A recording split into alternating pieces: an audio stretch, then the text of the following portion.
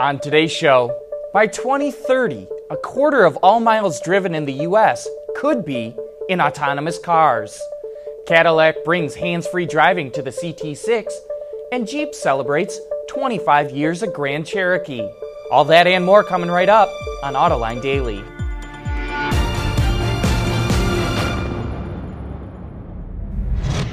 This is Autoline Daily, the show dedicated to enthusiasts of the automotive industry. Autonomy could be the most transformative technology to hit the automotive industry in 100 years. And according to a new study, that shift isn't too far down the line. Researchers from the Boston Consulting Group say that by 2030, a quarter of all miles driven in the U.S., up to 925 billion, could be in shared autonomous electric cars.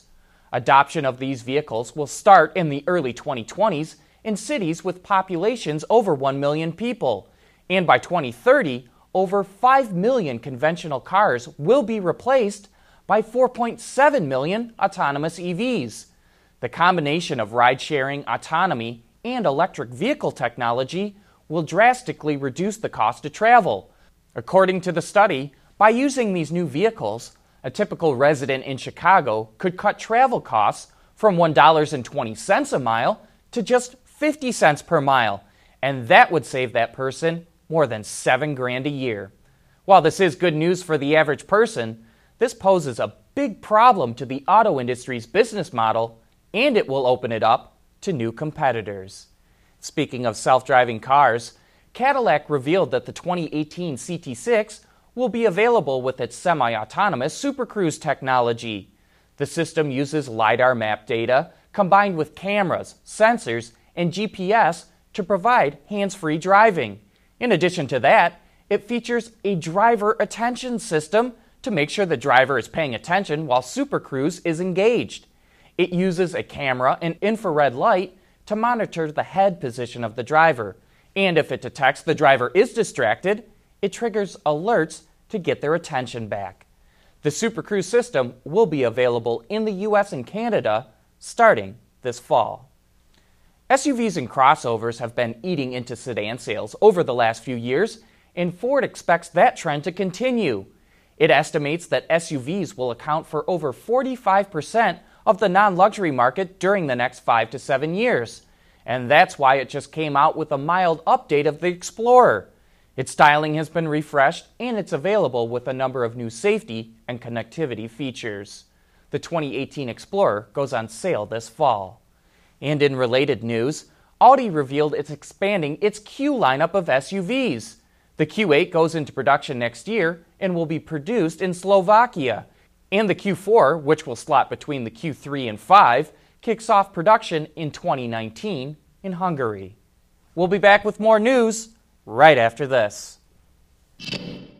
Autoline Daily is brought to you by Bridgestone Tires, your journey, our passion. Dow Automotive Systems, advanced materials that deliver better results. Lear, a global leader in automotive seating and electrical systems.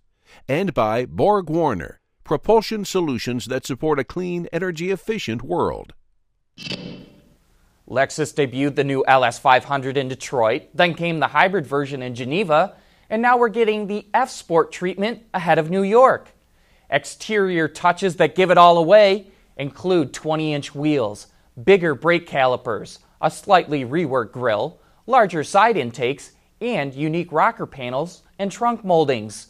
The interior gets more seat support, F-Sport steering wheel, brushed aluminum trim, and a perforated shift lever. While the F-Sport treatment can be applied to either a gas or hybrid model, only the gas version will be available with Lexus's dynamic handling package. The new LS500 goes on sale early next year. And speaking of sporty packages, to celebrate 65 years of Corvette, Chevy is offering a Carbon 65 edition of the sports car. Limited to just 650 units worldwide, the package includes unique fender stripes and door graphics, black wheels, blue calipers, suede-wrapped interior with blue stitching, and carbon fiber on the ground effects, hood section, roof or tonneau inserts, spoiler, quarter intake ducts, and the steering wheel. There are even more unique touches, and in all, the package is going to cost $15,000. It will be available later this summer. And hey, you're not going to want to miss our coverage of the New York International Auto Show. John will be running around the show floor checking out all the latest reveals and interviewing the key people that make it all happen. It all starts tomorrow on our website and YouTube channel. Coming up next, Jeep takes to Craigslist to help celebrate 25 years of Grand Cherokee. Lear Connexus is the new application suite in vehicle connectivity designed to deliver over-the-air software updates and more from Lear Corporation's E-Systems, leaders in power and data management. The other day, we featured one of the concepts Jeep took to the Easter Jeep Safari in Moab, Utah. Now let's take a look at another. Since the Grand Cherokee celebrates 25 years this year, Jeep wanted to rediscover where the vehicle started. So the design team went on Craigslist and purchased a 1993 example. It was then brought back to the studio and turned into what you see here, what Jeep calls the Grand One. One of the first things you notice up front, if you count all those slots, there's actually 8 slots up there. It wasn't until 1996 that they got really hardcore about making sure every single Jeep had a 7-slot grill.